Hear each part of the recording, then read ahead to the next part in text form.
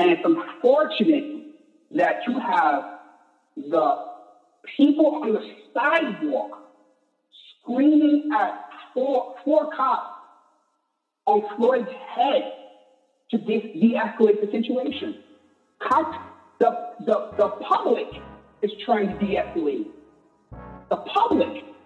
And they're supposed to be professional police officers. Welcome to Unprovoked Tangents, the podcast, where our topics have a focus, but our tangents don't.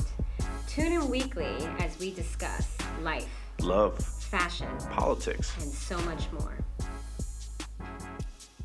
We're waking up to another day of sadness, of protests, of I don't even know anymore. Like I'm actually tired of the hashtags. I'm tired of the. I mean, I was blowing up my IG, going crazy. I then went and text messaged every friend that I have that might feel connected to this. Good. You did your part. Yeah. That's commendable. It's crazy. I mean, we're at a point where, I'm at a loss for words. I'm at a loss for my finger movements on my phone. I'm a white guy, you know, and the pain and the sorrow that I can only empathize with, or even sympathize at this point, right? Being detached of how it truly feels. I mean, any tears that come down my face are the millions of tears that we as a Black community have been crying for almost 400 years, if not more. Yeah. And it's funny that you mentioned that too, because I was actually talking to my grandma, who we spoke about many times on the show. And I said to her, I was like, and she's 90, just for the context of our listeners, she's 90. So she has seen a lot of stuff, right? She's seen, you know, from the 20s and the 30s and the 40s and the 50s, civil rights movement, police brutality, you know. And I said, Grandma, can you believe what's happening? And she's like, Jen, she's like, yes, I can, because I lived through it. But at this time, she's like, it's sad for me in my 90 years that I still have not seen any resolution. In her 90 years of existence, she still hasn't seen the big resolution. I mean, we've seen peaks where we've seen President Barack Obama be the first president, right? We've seen peaks in that regard. I don't know if we've seen peaks so much, but we've seen moments that were achieved that nobody ever thought would happen. Correct. And I think also, you know, just looking at 2020 as a whole, it's been a bad year for everyone so far. And we're 6 months in. It's been double worse for the Black community. Because if you think about it, coronavirus has disproportionately affected the Black community and people of color. And now combine that with what happened with the senseless murder of George Floyd and the lack of reaction and action taking place by that police force to properly arrest him and arrest those officers. I mean, it's a total outpour. But I even talking to my friends, it's like, we go back and forth. We're sad, we've cried, but this is like the 18th cry that we've had in the last couple of months, right? We've had this cry before for Ahmaud. We've had this cry before for Breonna Taylor just this year alone. We've had this cry before Eric Gardner. We've had this cry for Sean Bell. We've had these cries for Emmett Till and all these folks. And there's a couple different emotions: tired, numb, saddened, angry, upset.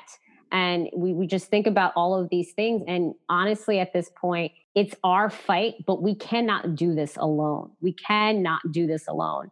And I'm glad to see that even my friends that are white are like, whoa, this is a wake-up call to us. And I commend them, because they were like, Jen, I didn't know how bad it was until they saw the video where they literally saw this man being completely compliant, not struggling, not fighting back a police officer, and literally being murdered in front of everyone's eyes. Or you also have, on the flip side, the Amy Coopers of the world, who are making falsified calls to the police officer, to the police, saying that her life is being threatened by an African-American man, which it is not. Right? Yeah, you know, you talk about change, you talk about tears over the years, over the decades. What's interesting for me as an outsider on this problem, right, is I've witnessed my own share of these things over the years. And even as far as my earliest memory in 1990 when I first saw Do the Right Thing. And I remember watching that movie and it changed my life. If I ever met Spike Lee, I would have to let him know that movie changed my life in a way that's unimaginable, that you can even measure on a scale. It completely opened my eyes to so many different things. But it was, in retrospect, the first movie that I shed a tear in. And I'm not talking about full out ugly cry, but I remember, shedding a tear when Radio Raheem was choked out by the police officer in that movie. And come now, 30 years later from 1990, and it's still happening. And cops are still choking the life out of people. And people are tired of it. But I feel like where we are is a little bit different to your exact point you just made with white America. And what I mean is, I know there's there's a handful of right-wing Trump supporting people I know who, on every subject of every police interaction, out of their mouth is always comply this, comply that, if they would have done this, or if they would have done that. But this is a moment where these people, these right-wingers, are also in agreement. Like, I remember having a conversation with one person, and I was honestly waiting for them to antagonize me with some provocative bullshit about if he would have just something. Right. And I wasn't met with that. I was met with, it was disgusting. I can't believe what I watched. This officer deliberately killed this person on camera, and 3 other officers stood there by and just let it happen.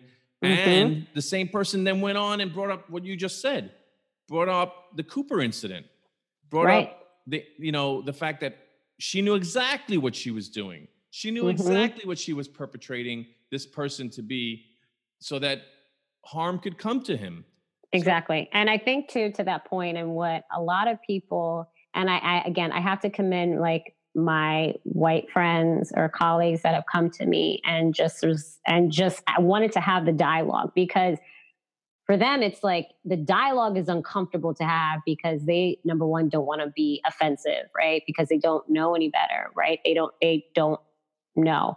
But at the same time too, you see the Amy Coopers and, hashtag Karens of the world exercise their privilege, right? To the point where they think the rules don't apply to them.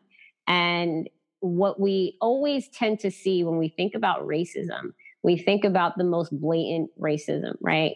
Someone using a racial slur, someone using police brutality, racial profiling. Those are like the blatant in-your-face racisms. What we really don't see is things that fall below the line. And I've seen this going on Instagram and Facebook and Twitter, where they have a basic pyramid structure where everything above the line is like blatant racism, but everything below the line is like this like covert racism, where it's like, you say to a person of color, I didn't know you were so articulate, to it being like, equal pay, not so much for a person of color, so on and so forth. Like these little subtle things people don't identify as being racist. And I find now that these moments that have happened this week has definitely woken people up, the right people up, to want to try to think about how do you correct that. And especially for the listeners out there too. And again, I come from a place of honesty. And I have to say, like, I even have to do a better job of educating myself on the history of my Black culture, right? Not just thinking about the 60s, even going further back than there. And I wanted to give people just some resources, white, Black, Spanish. If you want to know about culturally what has happened to African Americans, if you're interested, there's a couple different books. I know that you're reading one called The New Jim Crow. Excellent book, right? Another book is called The Hate U Give. You also have Americana. You also have The Fire Next Time by James Baldwin. You have Outliers by Malcolm Gladwell. You have the Between the World and Me. If you're not a fan of books, you can watch documentaries called When They See Us by Ava DuVernay, who also directed another documentary called The 13th, right? There's also Slavery by Another Name. There's also another documentary called True Justice by Brian Stevenson, who's fighting for equality. There's so many different resources. And even I love what's happening right now with Rachel Cargile. Like, she is this activist that's out there, and she actually has many different webinars and trainings. Like, one of them that I think everyone should look into is anti-racism intensive workshops. She actually gave like this point of view yesterday. It was like a 15-minute, chat about this, and she's very knowledgeable. So just looking at those resources to help you deepen your understanding of it is step one, right? Because I think now, I don't see color thing, that's not the way that the world is working. And I think the fact that people are opening up their eyes to seeing the disproportionate treatment of people of color, especially Black Americans, is step one, is the awareness. Now, what are you going to do now that you're aware, right? What are the tools that you're going to use to educate yourself so that you don't become the Amy Coopers of the world? I mean, I couldn't even begin to subscribe any more than hit the like button 53 billion times into everything you just said. Yeah, I mean, if everybody loves to throw terms around like woke and this and ally. And if you're not educating yourself on the conversations that are happening within the Black community, whether that's through friends or whether that's through movies or books, or understanding truly the struggles that have happened before you even came into existence. Like, for me, like you mentioned, I'm reading the new Jim Crow. And as much as I thought I knew, as much as I've made this a lifelong ambition to be as ear to the ground, tuned in to the struggles, I am learning so much about the institutional racism that has continued way beyond slavery, way beyond civil rights, way beyond Jim Crow, like to the point where the prison system and the war on drugs and everything, how it was basically built to formulate a system that is oppression without the bondage of slavery. And I think it should be required reading to everybody who is in a position of power, not just police officers, but if you're a politician, because outside of people like Bernie Sanders or these extreme, what's called quote unquote lefty leftists who are there to make this massive change and change the institutional racism, or change the bail system, or change the prison system and have prison reform and close down Rikers Island. Besides this small little capsule group of people, other people are blind. So when something like this happens to George Floyd, they don't understand why it happens. They think it's a rogue cop. They think it's one bad apple. And I'm sorry, I think there are good cops, but overall, the institution of the police department in the United States of America is putting almost like a free pass on this behavior. Right. And I think, again, to your point, I've seen the bad cops, right? Like Derek Chauvin, bad cop. The 4 other officers with him, bad cops, right? I do want to highlight that there are good cops. I've seen cops come to the rescues of my friends when they were about to make bad decisions, and in turn probably save their lives. And just in addition to that, you touched upon a good point about, you're reading Jim Crow and you understand the systemic institutionalized racism, especially when it comes to the prison system and prison reform. There are many, many, many nonprofits out there that people should look to donate to, for sure. And especially in the light of what happened to George Floyd, people are asking, not just white people, but just everyone, like, how can I give? How can I donate? And there's the Black Visions Collective. There's the Reclaim the Block. There's Campaign Zero. There's the Unicorn Riot. There's George Floyd's Memorial Fund. There's other memorial funds. Like, it's all out there if you want to donate. If you don't want to protest, but you want to do something, use your platform for good, or use your voice for good. Have the conversation, especially white America. Have the conversation with your white friends. Like, when you're having your cocktails in front of your lawn because we're quarantined, bring up the struggles of Black America, right? It's okay. It's maybe uncomfortable at first, But that's how we should be able to have this discussion, because the more we bring this to light and the more that we make awareness of it, that's going to be the key, right? It's the awareness. Now, what are you going to do? I'm aware that there's a problem. Now, what am I going to do about it? That's like step number 2, right? And, as a special episode for our listeners, I think it was super, super great to have an NYPD person come on the show and serve as a guest. He's been on the force for now 15 years. He is African American. So his perspective on being a Black cop on the job, who's a good cop, right? That also, supports blue, bleeds blue, but also is African American once he takes off the clothes and when he's walking around in his uniform. I'm happy that we have him on the show to offer his perspective on what's happening, his perspective on what happens with George Floyd, and Derek, his perspective on the protests that are currently happening all over the world, which I've never seen in my 34 years. And I'm actually happy to see that. But, it took one person's senseless death, one African-American senseless death, to galvanize an entire world behind something. These people were like, F it, I'm going to go and protest in the wake of coronavirus, right? We're not going to abide by social distancing. We're saying F social distancing because we believe so firmly in the cause. And I've seen all walks of color doing that. And I have to say, I applaud that shit. I really do. And as much as I'm angry, as much as I'm pissed, as much as I'm partially numb because I'm like, oh, here goes another one, I'm also happy to see that I see many people of color, Black, white, Spanish, walking and protesting because they're saying this has to stop. So I'm happy to have one of the NYPD forces on the phone with us to give us some insight on what he's seeing through his eyes.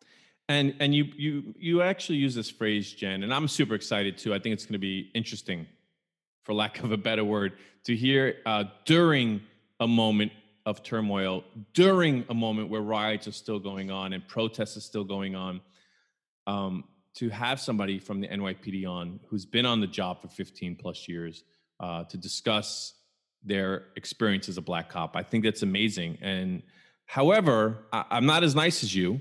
I don't. I feel like all the listeners are like, Danny's the bad cop, Jen's the good cop. 100%. Or like I'm the Paul and you're the Simon, right? You'll be like, your scene was terrible. And I'm like, you had a nice outfit on. Yes. You know what I mean?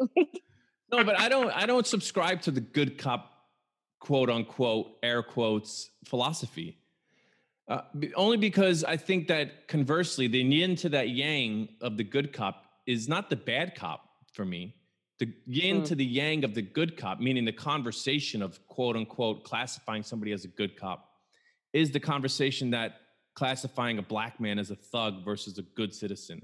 And I think that that's my challenge is I don't really care if there are good cops. I think the institution is the problem. I think the institution of the police department in the United States of America is overall bad, and systemic racism exists within it, and that's the problem. It's the behaviors of the overall police department, because if they were truly, to your point, good cops, because there are individual good people who are police officers. Absolutely. But if they were good cops, meaning that their job as a police officer is to uphold and protect and serve the citizens of this country, or in New York City specifically, the slogan is courtesy, professionalism, and respect, those good cops ain't doing their fucking job.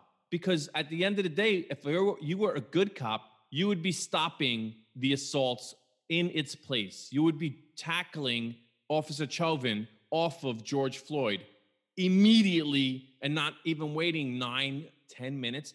What blows my fucking mind with George Floyd is it's 10 minutes. Right. That's literally almost a quarter in basketball. Do you understand how long 10 minutes is to have your knee on somebody's fucking neck? I'm sorry. Like, that's crazy. Yeah. And that's what I said, like, as many, and that's what I think, like, as those officers, like, Derek did the crime, but the other officers that were there, just as guilty, because you let it happen on your watch. You know, I think that's why I wanted to bring this cop on to maybe just shed some light on just their day-to-day things that they have to deal with, especially a cop that's actually has the intention and carrying out that intention to protect and serve. And please note that we are using a name that's a pseudonym, and we will refer to him throughout the episode as James Gordon. So without further ado, James Gordon. Hello, everyone.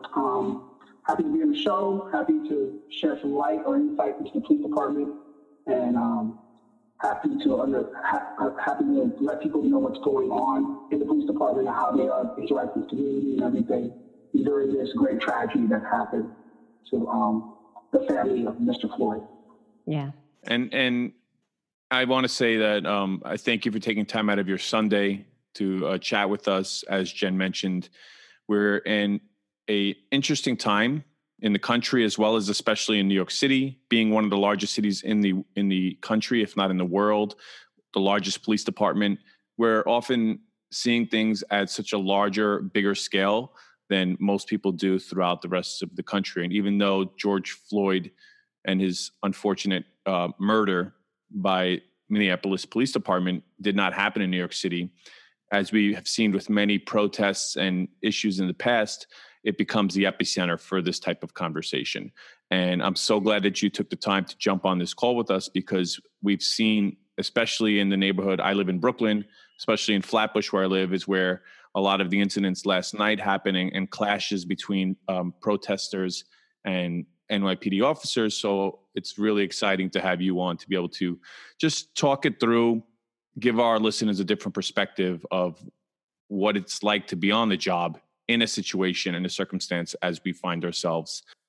Absolutely. And I want to tell you, being a police officer is a difficult job as enough. And being a Black police officer, it's even harder. You walk a fine line between the public and yourself and and having such respect for your family as well. You try to be the best you can on both scales, or representing the best that you can be as a police officer, especially a Black one. So I understand the clashes that's happening in Brooklyn, and the outrage that people feel, and the hurt that people feel, and what's happening in the city. And obviously, because we are New York City, anything that happens in the world and in America, especially in America, it always comes back here to New York, because we are the biggest city in the world. We're considered the capital of the world, and everything will come here and magnified even more. Especially what happened in Brooklyn. So I thank you for that news, so I can speak on it. Great. And so let's just take this back a little bit, kicking it back to a couple of days ago when you saw the 10-minute video of the murder of George Floyd by former police officer Derek Chauvin. What was your first reaction to this when you saw this? Well, my first reaction is like anybody else's first reaction. You're watching someone slowly be murdered, slowly have the life sucked out of them for 10 minutes on camera. And you're watching the public basically screaming and telling the police, render aid. And you have 4 other police officers there who are just basically complicit with it. As a police officer myself, I was completely disgusted with what happened. I don't think there's enough words in the English language for me to explain how disgusted I am of what happened. And I know for a fact many police officers feel the same way. It's only a very small portion of police officers who probably don't, and who have the same like-minded of that former officer and those other 3 officers as well. But it was appalling to watch a man scream and struggle for his mother as the air is being restricted coming out of his lungs, and the pure look of I don't care coming off of that officer who's kneeling on his neck. I'm going to do this. I don't care. Who cares? I'm not going to stop. Where you have people on the street, he's not responsive. He's not responsive. Help him. You know, I think this is completely disgusting, and those officers who were with them are completely complicit in that nature. You know, what's interesting and why I'm glad to have you on this call, James, is because oftentimes, and we've seen this countless times, this countless hashtags and countless times we've seen instances of police brutality or instances where Black lives have been lost to officers. Facts. However, oftentimes the conversation is, you know, misdirected to stuff like, if they only complied, or, you know, I need to hear all the facts before I pass judgment. In the situation that we're dealing with right now with George Floyd, all of those things, all of those conversations are right out the window. It's black and white. We can see what happened. There's nothing further to figure out. And there was nothing about him complying. He was handcuffed on the ground with 4 officers kneeling on top of him. So being somebody who's on the force for 15 years, how would you have handled this differently if you were one of those 4 officers on scene? And how do you think it should have been handled? Well, if I was on scene, you know, it would have been handled completely different. When you see the beginning videos, even from the store, that he was completely compliant. He was already cuffed. And our number one rule is basically, if you're cuffed, the fight's over. You know, there's nothing else you need to do. The person's already been restrained. They've already been placed under arrest. We would never have gotten to the point where we would have to put him on the floor. And it would never have gotten to at all that we would like put our knees on top of him. And you know, that's not how far you know we would need to go. You know, if you speak to the guy, you could agree with them because he was compliant. Right. He was cuffed. And we could have put him back in the back car. We could have put him in the back of the car and put him in the precinct, and that would have been the end of the story. Now, right. Talking about the situation that happened, you know, if I was officer coming to the scene, I'm the 5th officer coming to the scene, I would have ripped that guy completely off of him and screamed on the other 2 and screamed on the rest of the other cops. How are you going to let this happen? You let a guy scream for help right here and you're not even going to render aid? You know, that's part of your job. You're supposed to render aid. You're supposed to help.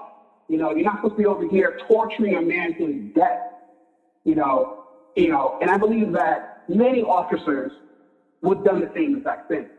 You know, that's why I feel that, actually, I wouldn't say feel, we see it that this was intentional.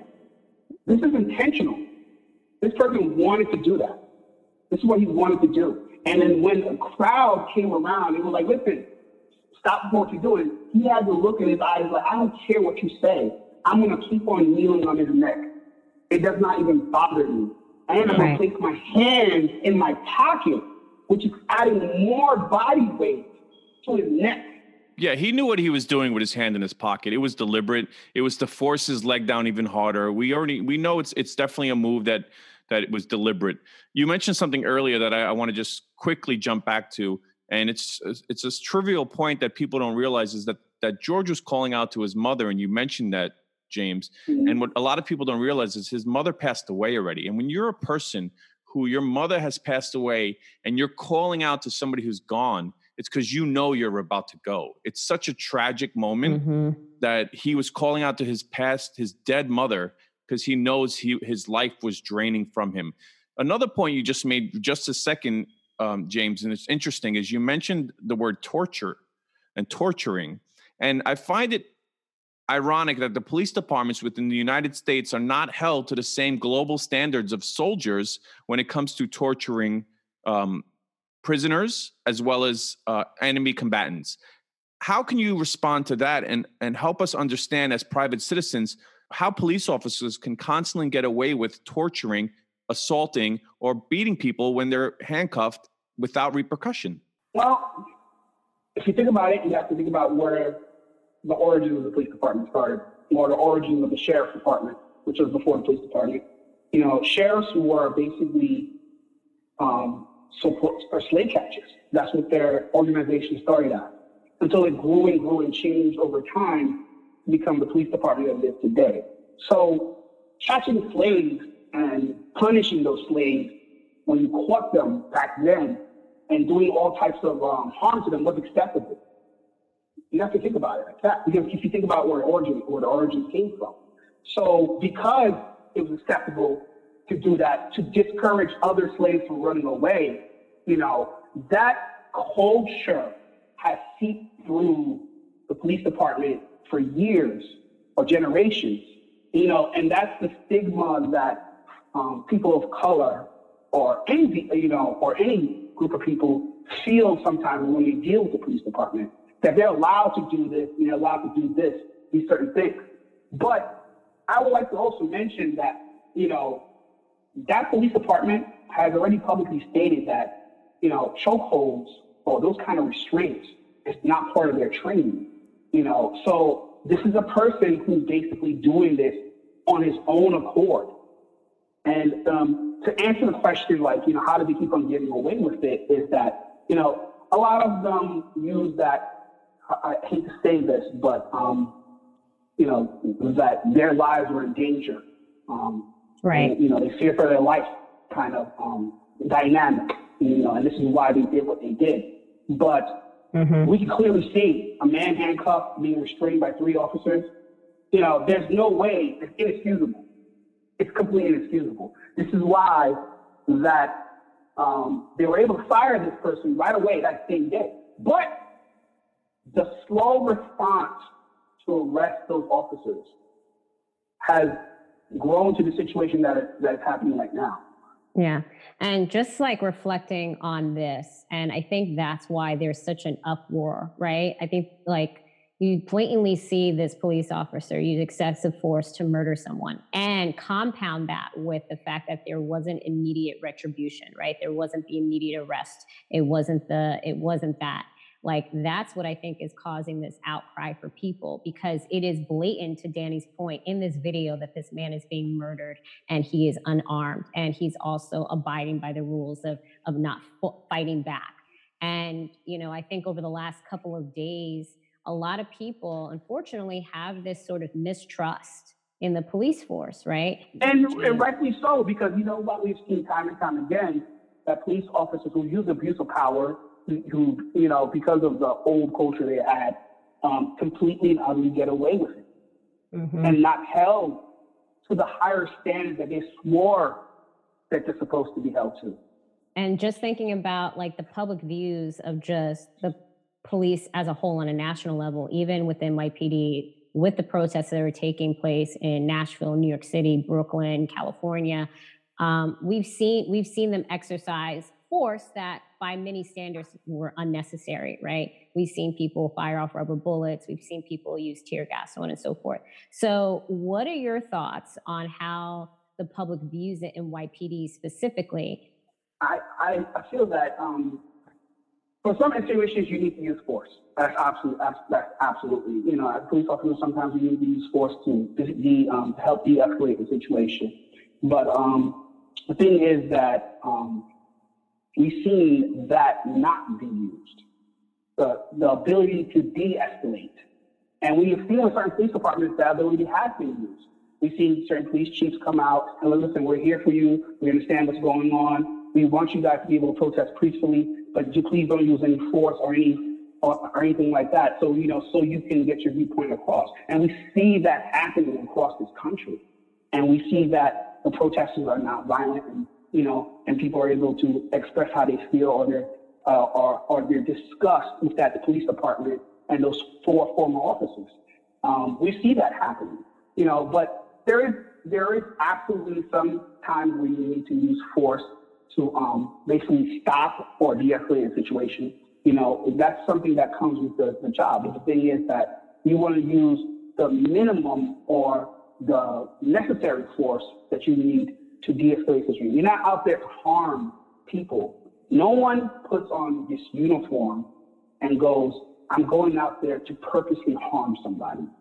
The ones who do are the ones that are rotten apples, and there are very few of in the police department. And these 4 officers right there are perfect examples of that. They are. You bring up a lot of interesting points, and one specifically about intent. So, and again, I want to go to a quick point that the job isn't easy. We know this. I mean, you never know what you're going to get when you walk out of your house and put on that uniform and what your day's going to look like. Absolutely, because the viewpoint is you're putting this uniform on and you're showing up to a person's call or job, or whatever you may call it, and it's not that person's best day. It's obviously not that person's best day. That's why they call the police. Right. So, you have to come with certain type of professionalism and willing to help or render aid, Right. Absolutely. But the question about intent is interesting one, because we know the NYPD is one of the largest police forces in the world, 40,000 cops, right? Whenever you have 40,000 people, I mean, my high school was 6,000 people, and you had all types of people in my high school. You have people who were racist. You had people who were nice people across the board. So when you have 40,000 cops, even if 10% or even 5% of that number, you're talking about 2,000 cops who could be dangerous or could be out there with bad intent. So, for example, just before we got on this call, there was a videotape that surfaced of somebody at a protest where an NYPD officer threw up the white power symbol.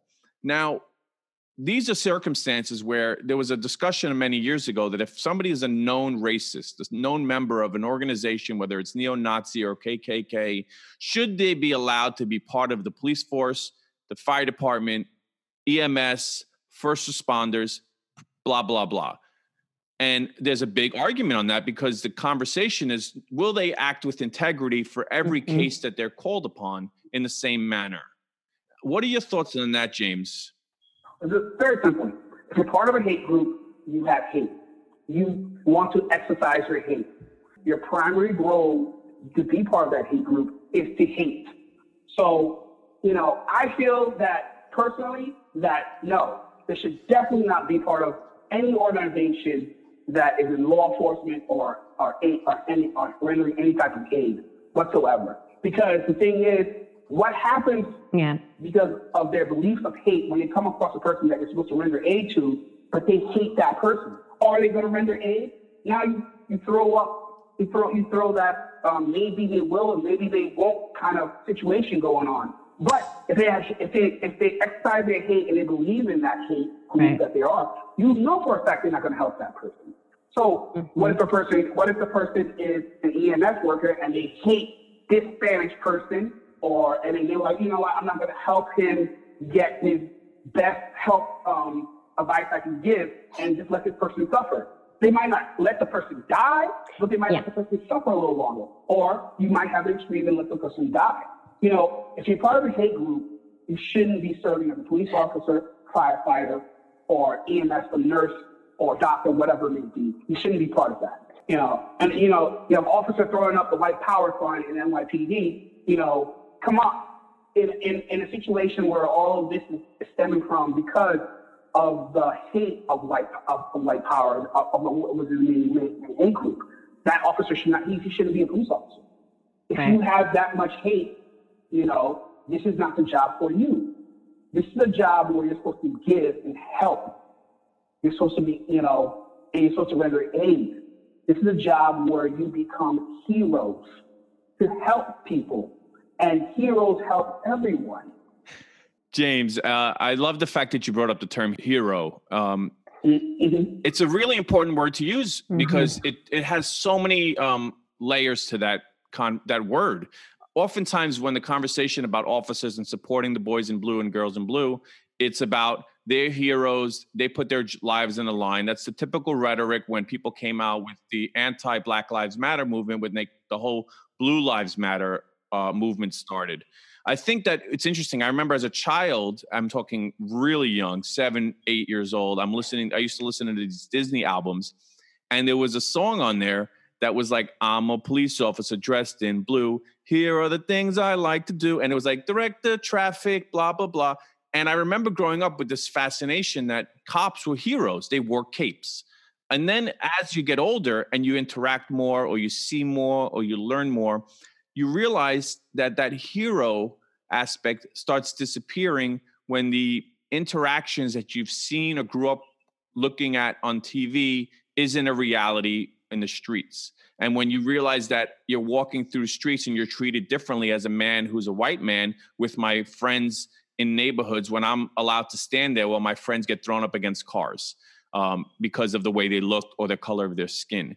I think it's interesting that hero element and how quickly it has disappeared, and how easy it would be to get back. And I think it's really a simple thing that we can discuss later on what we can do to make sure that cops are once again looked at like heroes. And to add to that, James, too, like, and we talk about a lot about like what cops are not doing well. And I don't want us to also like overshadow the good cops that are out there. I remember now there was this great viral video from Sheriff Chris Swanson, and he's in Flint, right? And he is literally out there saying, guys, I'm here to make sure that you guys are not hurt. I want to make this, in his words, I want to make this a parade, not a protest. And he literally walked with the people that were protesting.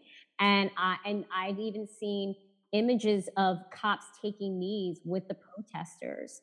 So I've definitely seen the dichotomy of people using this protest as cops, where they've said, okay, let me exercise my force, or let me stand with the people because I feel the same way as well. So how, as a person on the force, would you help us get back to a moment where we can look at these hero cops, we can watch movies with hero cops, we can see them on the street and say, the same way we would tell a soldier, thank you for your service. I would love to be able to go up to an officer of the NYPD and say the same exact thing. So James, tell us, how do we get there? Well, the best way to get there is by the officer's actions. That's the best way I can say it.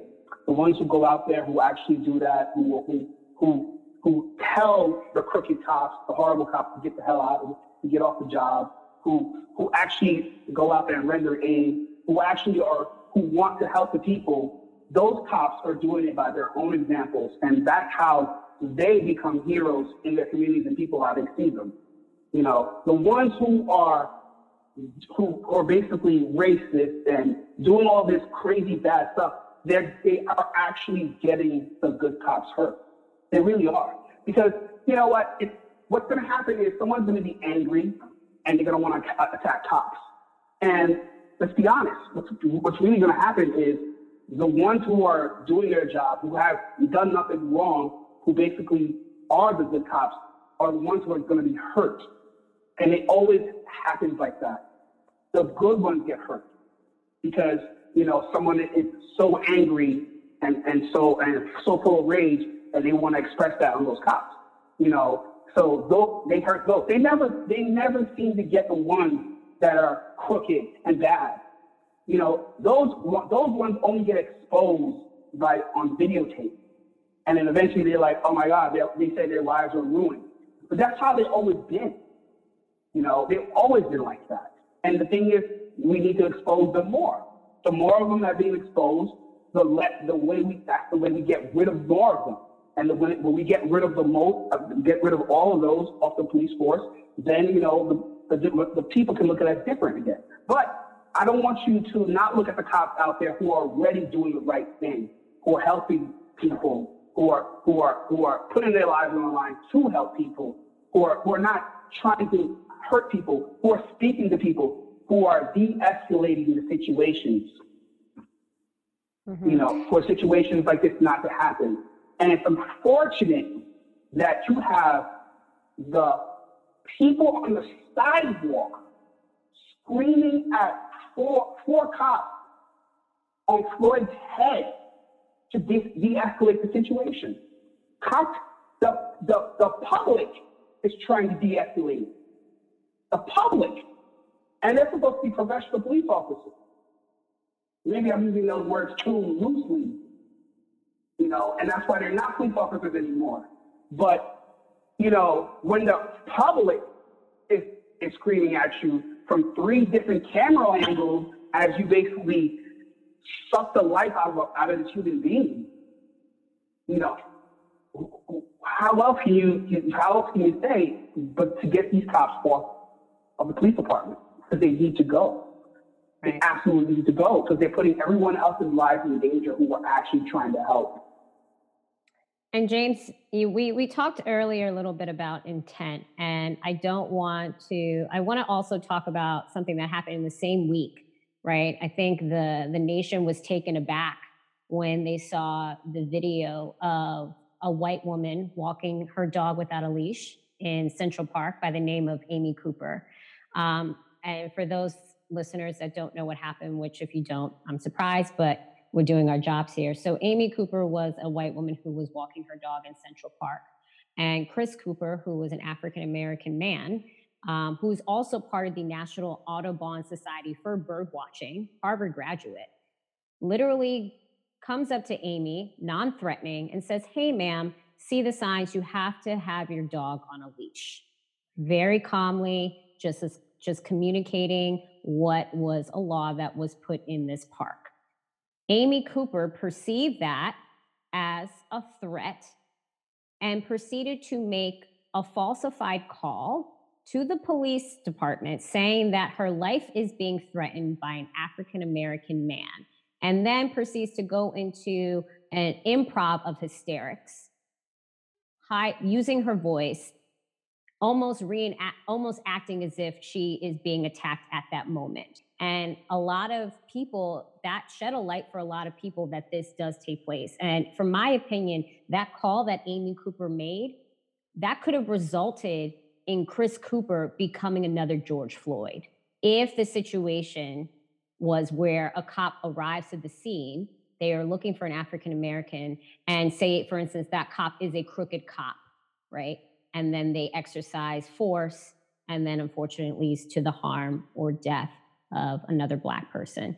So from your perspective, James, and again, this is very much your thoughts on this. I know that your thoughts don't represent completely the NYPD, but these are your thoughts.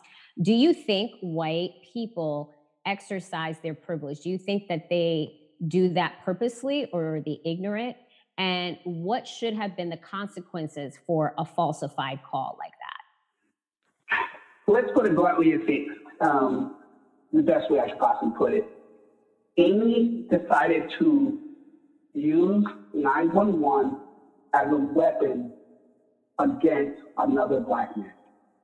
She tried to weaponize the police by faking distress that was not happening at all to her, so she can do some type of harm to a Black man who was just basically stating what the rules of the park was.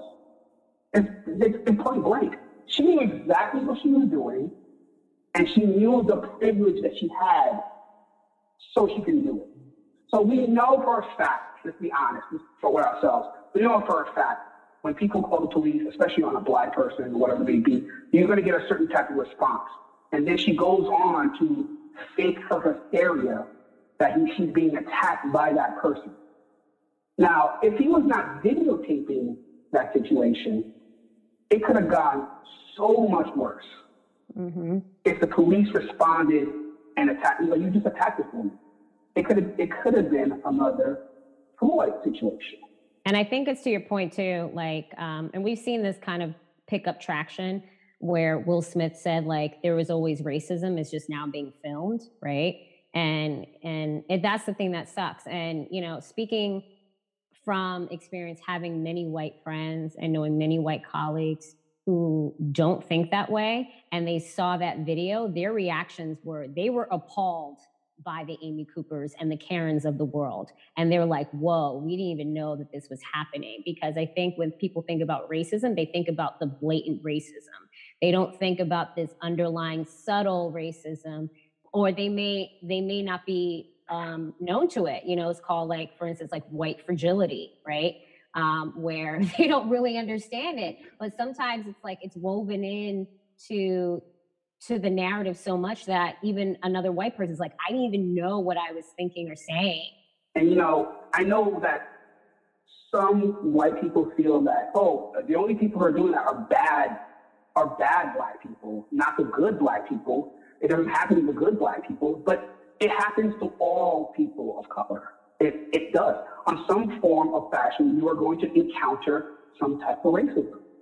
It is, and then we need to have a discussion of how we can recognize it and how we can stop it from happening. because that becomes a big factor when we're dealing with the communities and even policing, And the thing is we're not here to take people's lives. We're here to try to protect people's lives. I think the biggest way or the simplest way is education. And the thing is, some people are educated, but they're not exposed. That's another problem. You need to be more exposed to what's happening in the world. Me as a police officer, I had a certain viewpoint before I was a police officer.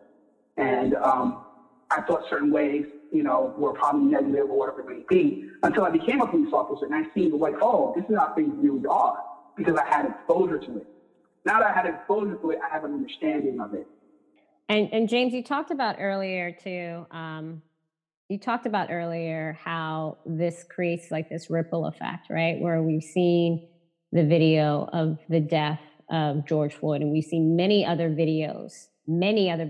And someone made a point that they have been recording videos of police brutality against people of color for now close to 10 years, right? And there's this public outcry. And I think from my perspective, I've never seen, even on a global level, because they were even doing protests in Berlin yesterday, on a global level, I've never seen the amount of protests that have happened in the last 72 hours.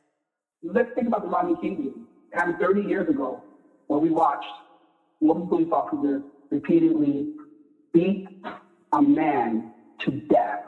Mm-hmm. That was 30 years ago. Right. That made national news and that made world news and everything. But and then to see what happens after that when the trial happens. Yeah, the scale of the Rodney King though is to Jen's point. This is, I feel like, much different in a sense where I remember watching the riots after the Rodney King and the Rodney King verdict. Like there was no riots from the beating itself right away. It was from the verdict, and that goes to the point of accountability, right? But to Jen's point, those riots were in LA. What we're seeing now, because of social media, is that the George Floyd killing, we're seeing riots and protests across the globe, in the United Kingdom, in Brooklyn, in every major city. The map went up yesterday of all the places where these protests were. So it's a different animal nowadays. It's different. It's larger. Different because it's from the viewpoint of the people. That's why it's different. The Rodney King beating was told by the narrative of the media. That's the difference. Now everybody has cameras, everybody can record, and you can see the person behind the camera screaming for help. So that has a more impactful emotional feel on the people, and that's why it has spread so much across the world. You literally watch this person. With the Rodney King beating, when it happened, those officers were trying to stop him from doing whatever he was doing, and so they could stop resisting. That was their excuse, because the guy was in cuffs. But you watch a person who's cuffed with 3 human beings on top of him and one on his neck, literally suffocating the life out of him as he screamed for his mother who passed away. And that to me is that's when you where is your humanity at this point? And just talking about the protests that are happening, right? We've seen it all over the country, all over the world. What are your thoughts when you see these national protests and just going a little bit deeper? What are your thoughts on when you see cops protesting and exercising their rights in a good way to help sort of de-escalate or even protect the protesters? And then what are your thoughts on folks that maybe use a little bit excessive force when, they see a massive amount of protesters? So what are your thoughts on that?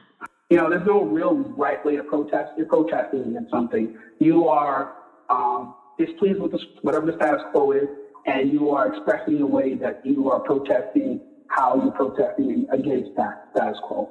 I commend the police officers who said, we understand where you're coming from. We want you to peacefully protest. We want peace. We understand, we're with you. We get it. I commend all those police officers, and I think we all should commend those police officers. Now, as it comes for the police officers who are using excessive force, I think those need to be looked at. I think those need to be investigated. If you're using excessive force, there's something going on, there's something wrong. You shouldn't need to do that. Unless you feel your life is in danger, someone else's life is in danger, then, that dictates the force that you use as an officer. You have to use certain type of force when it's required of you to use that force. But the thing is, you always want to de-escalate. And I have found that a lot of police officers out there are doing the best they can to de-escalate the situation. And that's what needs to be done, period. Like for instance, the police cars that, like in New York, that basically drove into the crowd. At the time, like they said that the officers they felt danger, they felt they're in danger, that's why they did what they did. But, sometimes you don't have to go through them. It's always, you could probably withdraw, You want to be able to try to keep your safety and their safety at the same time. And I think that's the best way, the best course of action that you have to take. You probably have to just sit there, assess the situation, and try to make the best decision you can. I know sometimes you can't, because you have to do decisions on the fly right away. I understand that, but you want to do the best situation that's going to do for your safety as well as the public safety. That's the best course of action I suggest that officers should take. If I may, James, for a moment, just play devil's advocate, only because there's definitely a feeling. I agree with what you're saying, that with the de-escalation, that officers on scenes for protests should be there for de-escalation. But I often think we use that term too loosely. I think that the term de-escalation is really crippling when the protagonists in the protests are the police officers. So, and this isn't, you can't, like, I can't punch somebody in the face and when they hit me back, then be upset and want to de-escalate the situation. What I mean is, we have to be blunt, right? We have to really talk about certain things that we can see that are what everybody can see now. For example, right, we see a protest of these armed white men who want just the country to be opened again for quarantine. They're screaming in officers' faces from 2 inches away, pointing in their faces, aggressive. They have semi-automatic weapons on them. They're in mob mentality. And there is not even one tear gas shot, not one rubber bullet, not one battle, not one pushing of the person, period. However, historically in this country, for the past 60 years now, since Martin Luther King days, anytime somebody decided to march for Black rights, they were met with cops on horseback, German shepherds, batons, tear gas, bullets back then, rubber bullets now. Why would you send, as not you, James, but why would the NYPD powers that be send people to a protest that is supposed to be peaceful to antagonize and to push these protesters with their backs against the wall and force them to fight back? I don't want to say the NYPD doing that. I want to say it's the individuals who are choosing to do that. Those individual police officers who are choosing to do that. Because there is no way that I can see the police department saying that we're going to send these people out here to beat and crack everybody's skull. NYPD is not. They don't want to do something like that. It looks too ugly, and that's not really their goal. I think if individuals go feel a certain way and they're like, and we're gonna do it this way. Back in the past, it was back in the past, Martin Luther King and everything. That was purely racism. You could tell that was 100% purely racism. Well, Martin Luther King, they tried to tell Martin Luther King the way to protest. When he was protesting and he had children with them, they told him he couldn't do that. They shouldn't do that. He shouldn't protest with children and everything like that. They didn't want him to do that. And then he actually listened to the powers that be and removed the children.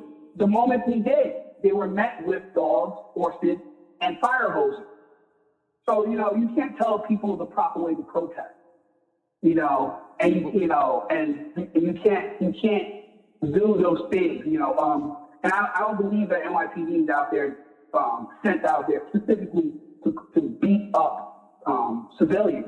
So let me clarify. I'm not saying that the NYPD gave a directive to send people out to beat people.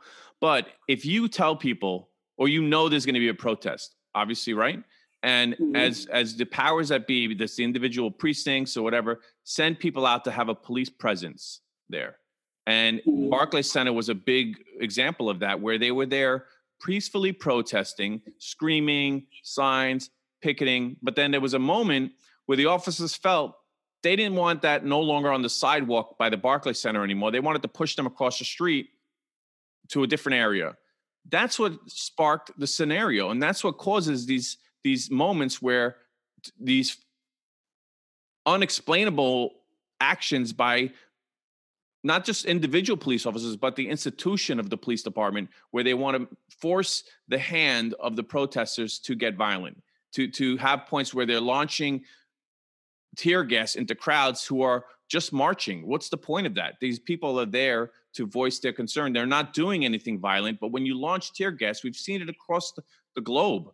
I mean, we've seen it in Tiananmen Square. We've seen it everywhere. When you do that, if somebody has a reaction to it, they're going to react to it. But I think to James' point too, is like you have the good cops and you have the bad cops, right? And you have like in a scenario, that split second where the line gets blurred sometimes of when you try to stick to your morals and when you feel attacked.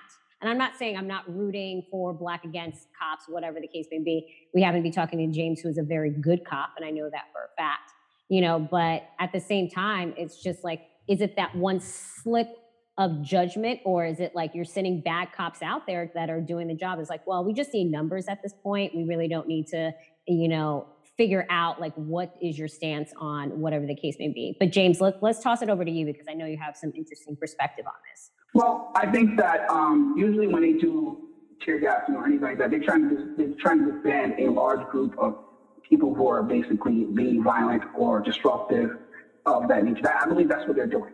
I believe that's the directive they're giving to disband these groups. And I've seen that's what they have been done when in those kind of situations. You know, but trying to stick to the issue and everything. What happened to Floyd and those groups that went out of their way to destroy or do whatever may be? It's because of the response of how the police department conducted themselves. They found that they had enough to fire these people, these horrible, disgusting, evil human beings who murdered the person. They found they had enough to get rid of them on the police department, but somehow fall short of having enough to arrest them. Mm-hmm. You know, if they would have done that, if they were able to, if you had enough to fire them, you had enough to arrest them. Let's be honest. Right. You know, you're firing these people because they killed somebody. Yes. That's basically point blank. You're firing people because they killed someone. Which is crazy as a reaction, right? Can you imagine killing somebody and you just get fired? That's it. That's all they did. So, you know, I find it completely negligent on that police department for not arresting them right then and there. Agreed. Mm-hmm. Because the truth of the matter is, let's be honest, all of this that's happened is because of an outrage or an outcry because nothing was done. All they did was fire them. All they did was fire them. Yeah. I remember hearing this story where a restaurant owner who owned a building, and they're talking about people out here looting and destroying and burning down buildings and everything. And the restaurant owner was like, you know what? I'm gonna tell you something. I own this building. I own several apartments in this building. I own and I own this big restaurant in this building. I'd rather let my restaurant and my building burn down, because justice has not been served. Mm. That speaks volumes. That speaks volumes. He's like, I don't lose my business and where people live because justice has not been served. Right. And all they had to do is arrest them immediately.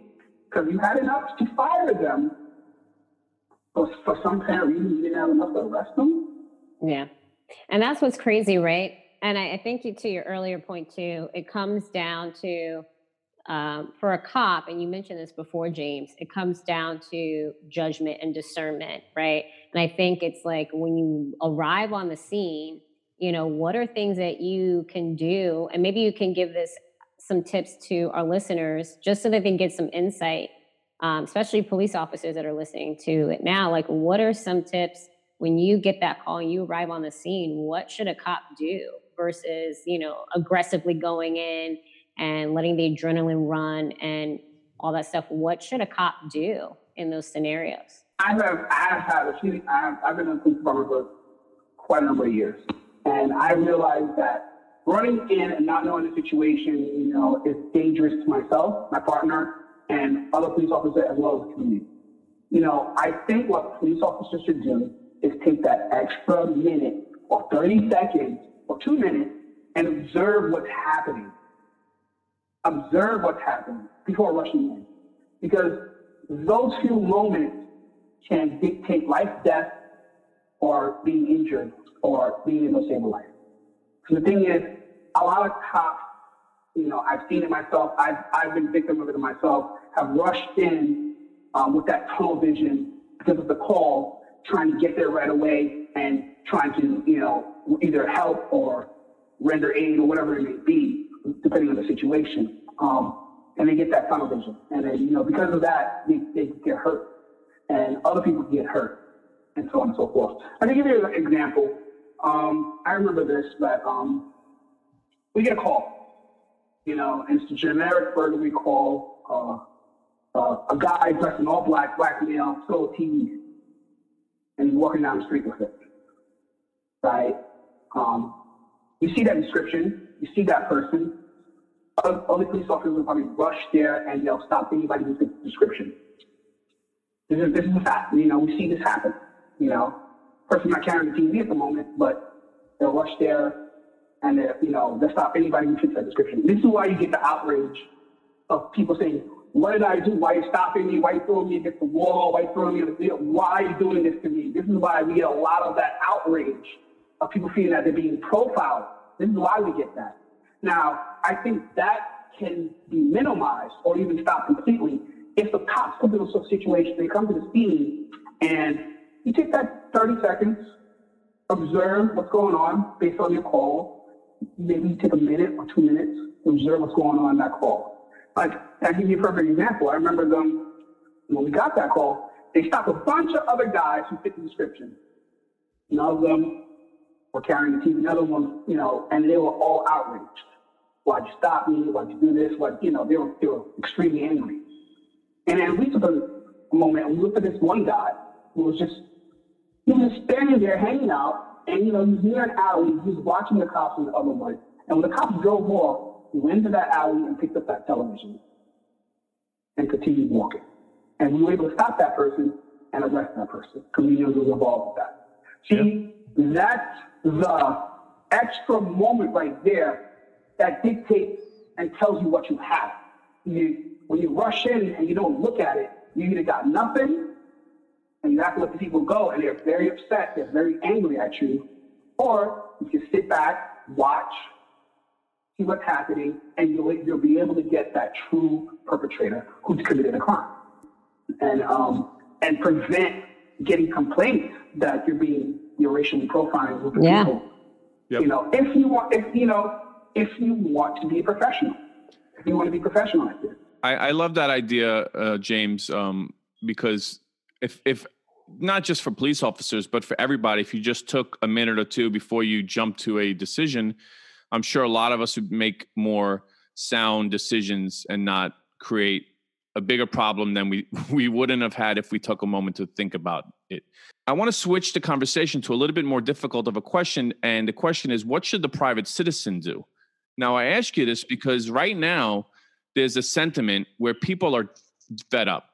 And people are at a point where the conversation on social media, in groups of friends, and just seeing text message chains, that there's a understanding now that the people are feeling like if they were the person that were filming that if they were armed, that they would have done something at that exact moment.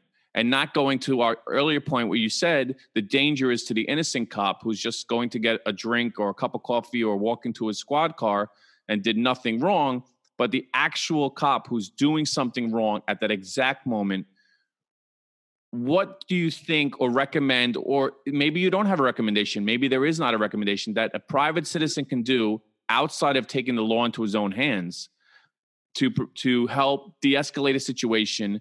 Because I'm telling you now, from my perspective, if somebody goes and tackles this cop and jumps on him to get him off of George Floyd, that person's putting their life in danger. Or yes, they are. And I wouldn't recommend them doing that. I think what needed to be done was done. You need to videotape, record them, because you shine a light on them, they scurry away like roaches. To be honest, because they're horrible people. So I think that's what needed to be done. I think that you need to expose these people and show them, and bring them into the light of what they really are. Yeah. Using force on these officers, they're going to be like, well, I'm justified in killing you because you use force against me. And you don't want that. That's not what we want. Agreed. We want to get rid of these people on the police department so they can't use that kind of defense. And the best way to do it is to record and expose them. That's the best way to do it because they shouldn't be. I'm going to be honest. I don't want them on my job. And I know plenty of other police officers don't want them on their job either. I don't want them. Yeah. And I agree with you. That's the best response is to videotape. That's the best way to do it. That's the best way to videotape. I agree. I do feel though that even though we can say to record and do all this stuff, people are still dying. And it's it's horrible. And and the only way to stop people from dying is to get rid of these people. But physically going over there and attacking that officer, he's gonna be like, oh, I'm justified in doing what I'm doing. When did assaulting a police officer, which is a crime, become a death sentence? That's a very difficult question to answer. I'll give you that. It's very difficult. I never saw it as that. I thought, assaulting a police officer means you get arrested. That's how I see it. But I can't speak for all police organizations and how they run their organizations. I can't speak on behalf of that, and it's just too difficult for me to answer that question. That's the best I think. That's the best answer I can give you at this moment without racking my brain. But it shouldn't be like that. That's not what it should be. It's not. It shouldn't be anything like that. Usually if you assault police officer, you get arrested as well. Yeah. Now, as it becoming a death sentence, that's a whole other level that it should not be taken to. And I think also too, to that point, James, and I agree, like record them because again, being a PR professional, I know how quickly the narrative can shift, right? I know how quickly the narrative can shift and like they take different things from different vantage points. It'd be like, well, this person was an aggressor. And it's like, no, he was just tapping me on the shoulder. Like the words get twisted and there's so many different ways to switch the narrative where at the end of the day, it's so far away from what originally happened. Just thinking about it too, you've been a cop for 15 years. You're also an African-American male, a father. Have you ever experienced racial profiling and prejudice by another police officer while you were off duty or in plain clothes? I'm going to answer this question, and I believe that all of us have, or police officers or any people in minority have experienced it either before becoming a police officer, as they're a police officer, and they will experience it after leaving the police force. Personal story for me is that I remember one time I was parked in a Leland Park and a parking lot, and I was watching something on Netflix on my phone. I was waiting for someone. They told me they're going to be a little while, and out of nowhere, 3 police officers came knocking on my window on either side and everything, and I was like, "Oh, what's going on?" And then they were like, "Yo, what are you doing here?" I was like, "Excuse me," I guess, "What do you mean what I'm doing here?" Like, I can be anywhere I want. Well, I'm letting you know this is drug torn location.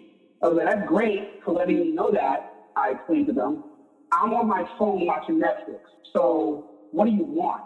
And they were like, what do you mean what I want? I want you to get out of the car, and so we're going to search you and everything. I was like, why are you going to do that? Listen, I told them, wait, hold on. Why? I'm not doing anything illegal. What's the reason for the stop? And the thing is, they believe that I did not know my rights. Right? And because of that reasoning, they felt that they can abuse it. And there are officers who are like that, who will abuse their authority and abuse people's rights, but the thing is, they think people don't know that. And I told them, listen, man, I'm a police officer. And my idea is, and I showed them my idea of my shield. Like, you can't do this. And then that's where the character of that person's intentions really shows, where he started screaming and becoming extremely belligerent. You're a police officer, you should know better, blah, blah, blah, blah. I should know better what? I said to him, what should I know better? Is there something wrong with me watching Netflix on my phone in my car? What's wrong? What am I doing wrong? And then a supervisor had to grab that officer literally by the neck and tell him, calm down, shut up. And he told me, I'm sorry. He was like, go about your night and everything. And the supervisor was like, next time just let us know that you're police officer, blah, blah, blah, and everything like that. And I was like, but my point is this, is like, what am I doing wrong? I'm sitting in my car and I'm watching Netflix on my phone. What am I doing? So I experienced that racism myself. And the thing is that, I know other officers feel the same way, especially officers of color. So when you take this uniform off, you are just another regular civilian in their eyes, another person, another black man or another Spanish, whatever you are to them. You just are. Amen. And you can be a victim of it. We all can be victims of it. And as a father, I have to explain that to my children. It's even though I'm a police officer, if I don't have that uniform on, what am I doing? They don't see me as, they just see me as another black man. So James, to that point, and not to delve too deep into it, as a father, because I'm a father too, I have a 17-year-old son, right? His mother's Puerto Rican, I'm half Cuban, so he's definitely a darker complexion than me. And I'm definitely worried in a society that we live in that he will be faced with situations that are to your point, just because he's a person of color.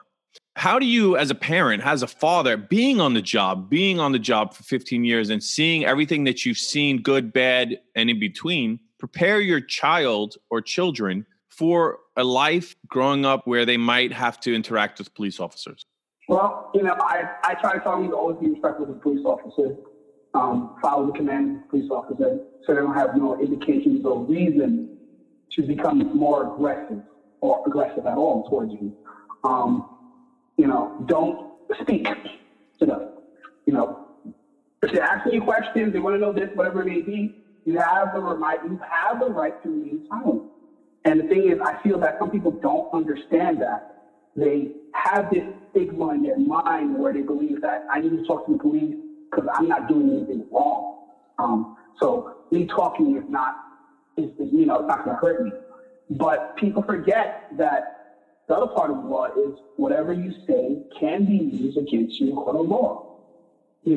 So I prepare my children by saying, wait, listen, they ask you your name, you tell them your name. After that, you don't need to tell them anything else.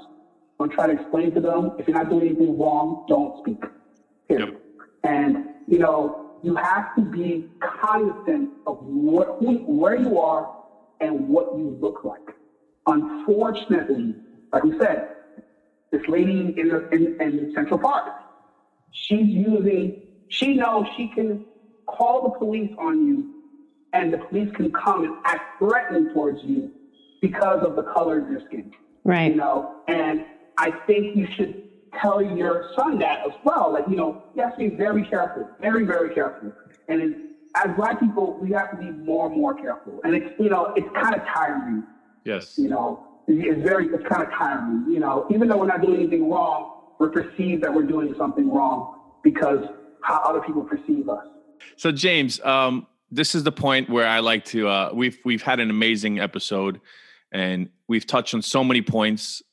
And I love one of the earlier points you made and where it's the individual and how they choose to approach the situation, not necessarily the commands that they get or the powers that be. And I do see both sides of that conversation, but it makes me think, like, for example, hypothetically, command gives down that we need to crack down on jaywalking in the Flatbush neighborhood, right?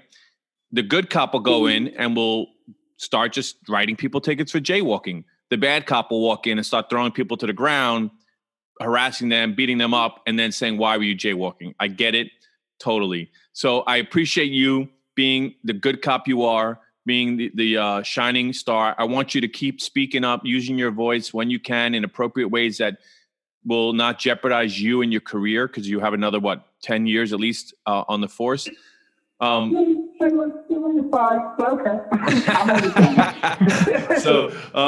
trying to retire early. what I do want to turn this conversation to right now, though, is there will be listeners here who are officers who have a love for what they do, just like you. Can you give our listeners who maybe are not on the force but are considering it some of the fun? Take us through some questions, like, for example, are there radios in the squad cars that you can play music? Absolutely. Have you ever been in a situation in the 15 years on the force where somebody had played a song like "Fuck the Police" or "Black Cop" in a squad car? Yes, I have. And, we found it funny. We have found it funny. Let's look like this. To do this job effectively and not to go insane, you need a sense of humor. Because, you absolutely need a sense of humor. If you don't have it, it's going to be very rough and very difficult to do this job. So, you got to take the good when you have it, and you got to roll with the bad when you have it. But you're doing this because you either enjoy helping people or you enjoy what you do. And I think that if you come with that attitude, you'll be perfectly fine. Being a police officer is, it can be very rewarding. And I want police officers who are on this job who want to do that. And I want police officers around the nation on the job to be able to continue doing that. This is why we got to get rid of those bad apples. We absolutely have to. Right. And James, I do want to commend you and also the many police officers that are out there that are on the job, doing the job every single day to protect and to serve. I'm not coming from the perspective like all cops are bad. Just like with any job, you have your good seeds and you have your bad seeds, right? Like in any industry, you have bad doctors, you have good doctors, so on and so forth. So I'm not coming from the perspective of all cops are bad, but I do want to highlight and commend those that are doing it the right way. And I've seen many times where, cops have saved friends' lives of mine. And I remember hugging one and crying, saying, thank you for saving his life, or thank you for avoiding this person going into a car knowing that he was drinking and not giving him shit. It's just certain things like that. So I commend those cops that are doing the honorable job that they took an oath to do, which is to protect and to serve. And you're definitely one of them.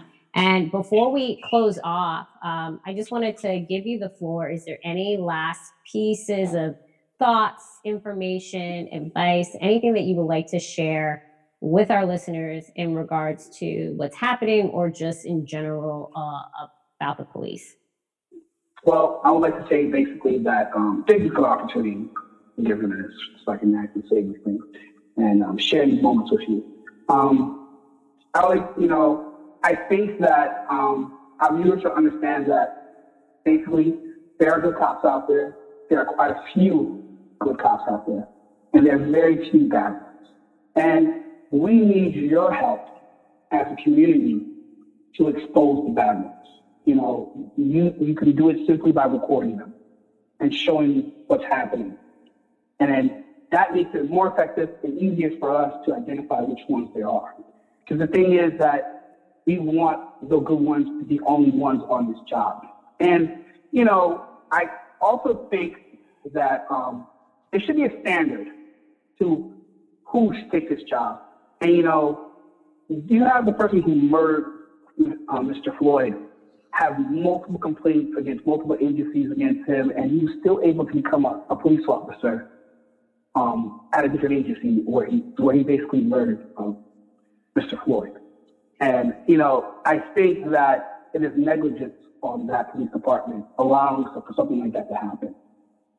Based off the background checks or whatever they failed at doing. I want you to also say, I want people to really, really understand there are a lot of good cops. And we are with you. We understand where you're coming from. We are appalled that this happened. We are also appalled that it took this long for them just to make an arrest. And I feel that a lot of police officers feel the same way. A lot. I believe that.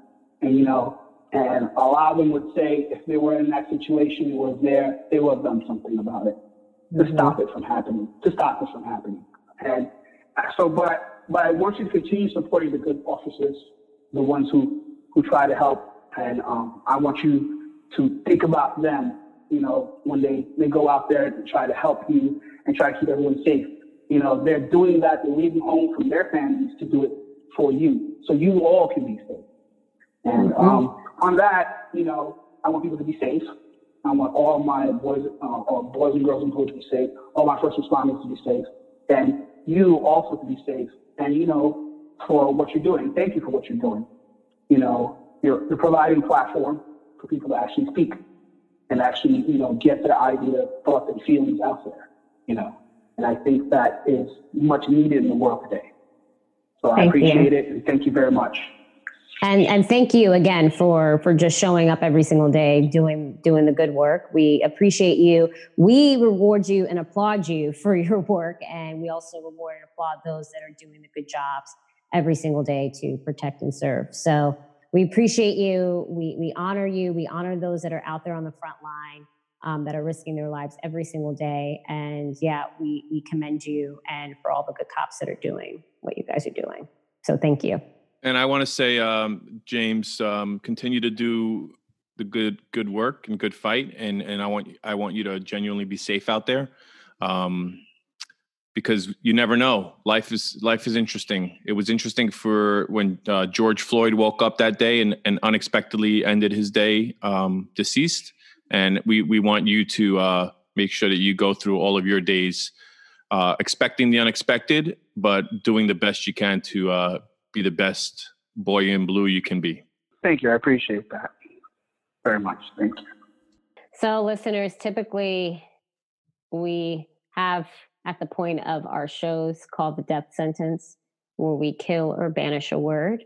But because of the topic that we are bringing to you this week, we decided to just not do our death sentence segment for this week, but instead have a moment where we remember the lives of those Black people that were slayed by police over the years. So Danny and I are not going to turn this into a hashtag anything. We are actually going to say their names and honor them on the show.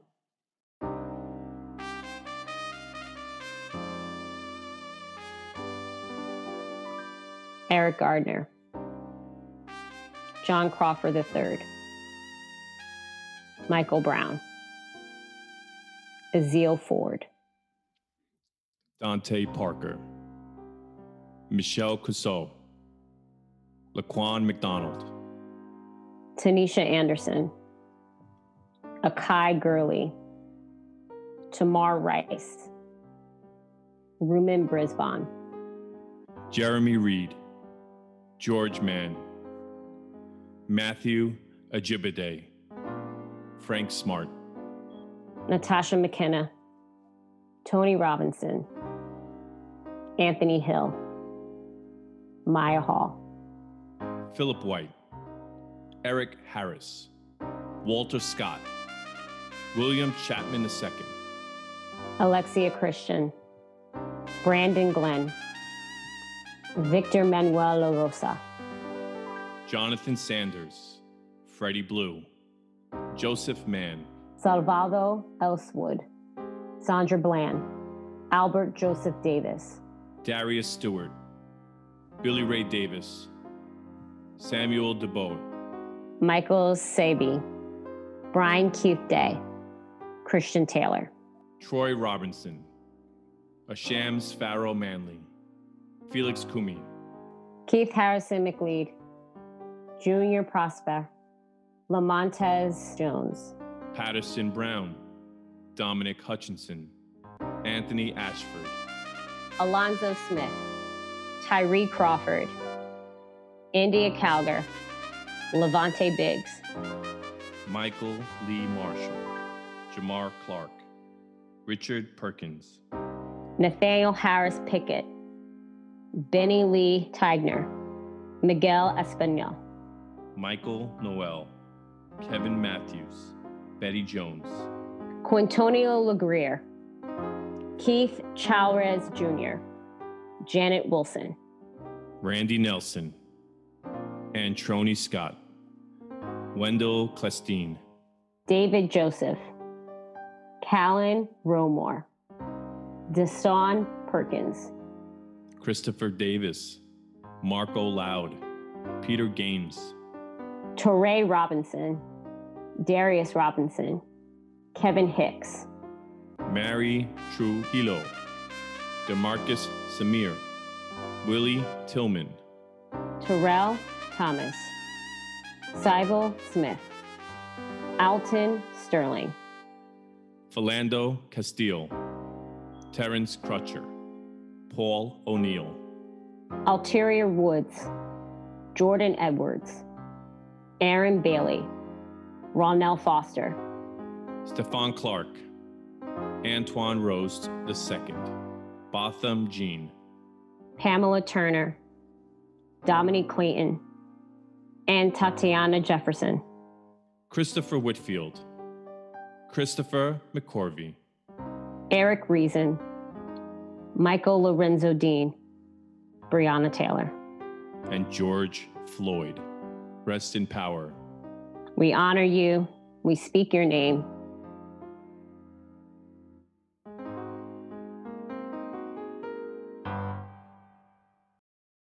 Hey, everyone. I'd like to welcome you to this guided ground down meditation. Today, on our special episode, we talked about the injustice that we saw right in front of our eyes in 2020, a year where we have seen so much suffering because of COVID-19. And now, in addition to seeing the injustice that has happened to George Floyd and the public outcry that we see in the streets all over the world and all over the country. I know that a lot of people are coming to this guided meditation with a heavy heart, feeling that they've lost hope, that they've lost faith.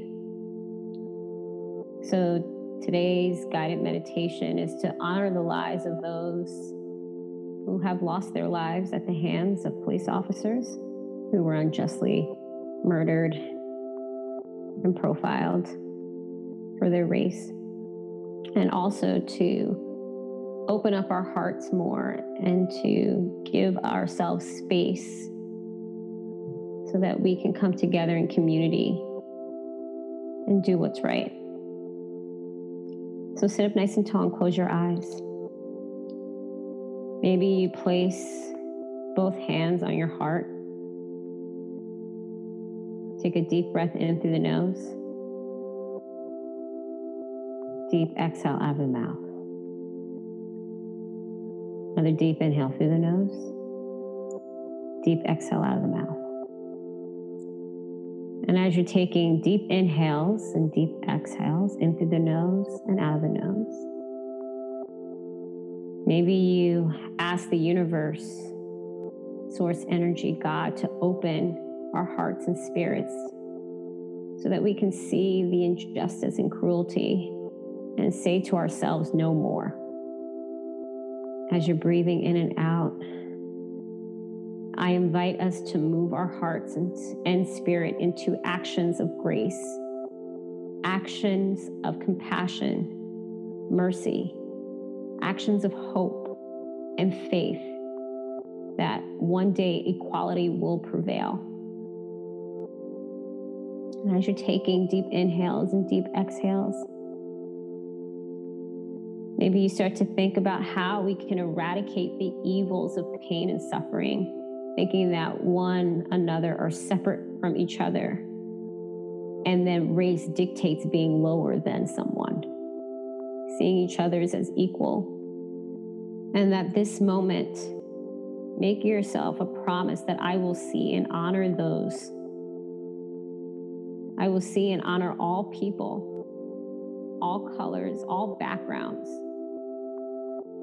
And in times where we see facing hardship, where we see the face of moral and social justice come into question, I invite you guys that we should live with passion and live with purpose, live with intention, and live in the space of loving kindness, and live in the space where we could, if we do come together as a community, as a collective, we can help the higher consciousness. As Martin Luther King said, darkness cannot drive out darkness. Only light can do that.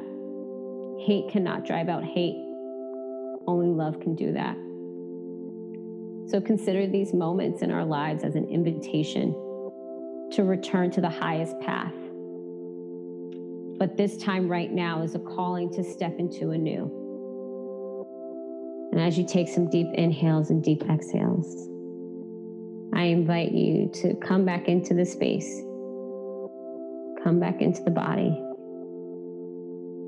bring the hands down on top of the thighs, and gently open up your eyes.